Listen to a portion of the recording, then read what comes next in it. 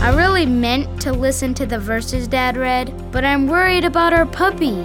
He just won't eat anything. Rusty needs milk to grow, and you need the Bible to grow as a Christian too.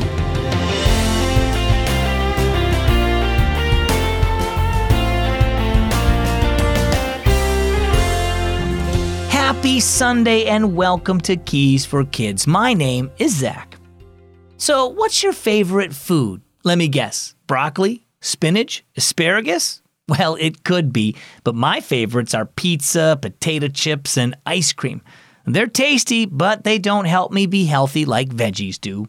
Your spiritual life is kind of like that too. What you give your mind to eat will influence what you believe about God. So, are you eating good spiritual food by reading the Bible and learning from other Christians?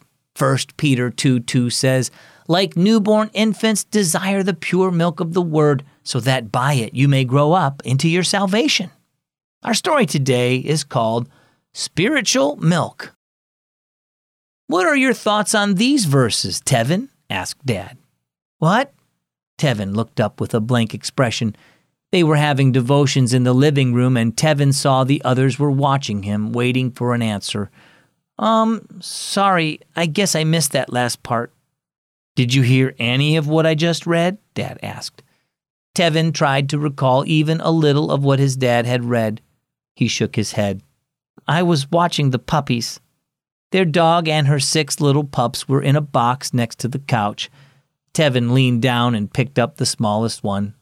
"Rusty still won't eat," he said, stroking the puppy's fur. Dad frowned. "I guess we should have left the dogs on the back porch. Leave them alone now, and after devotions we'll see if we can get Rusty to drink from a bottle or lick a little milk from your finger."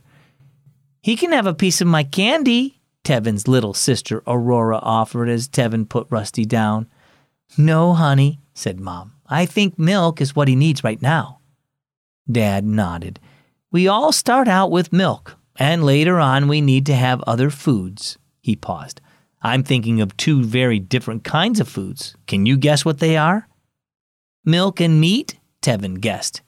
"Yeah, ice cream and hamburgers," said Aurora. Dad laughed.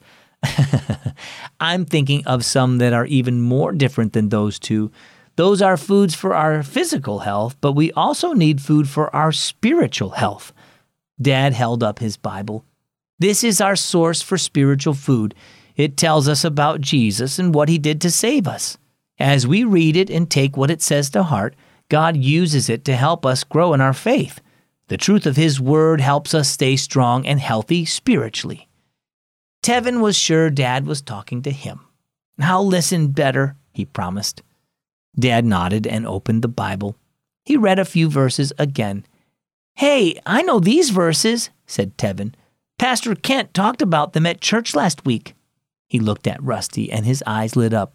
"Look, Rusty is eating now." "Not just Rusty," said Dad. "You're both eating now."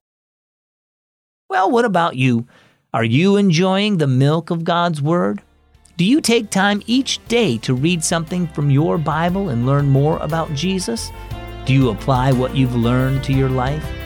God gave us the Bible so we could know the truth of who he is and what he's done for us.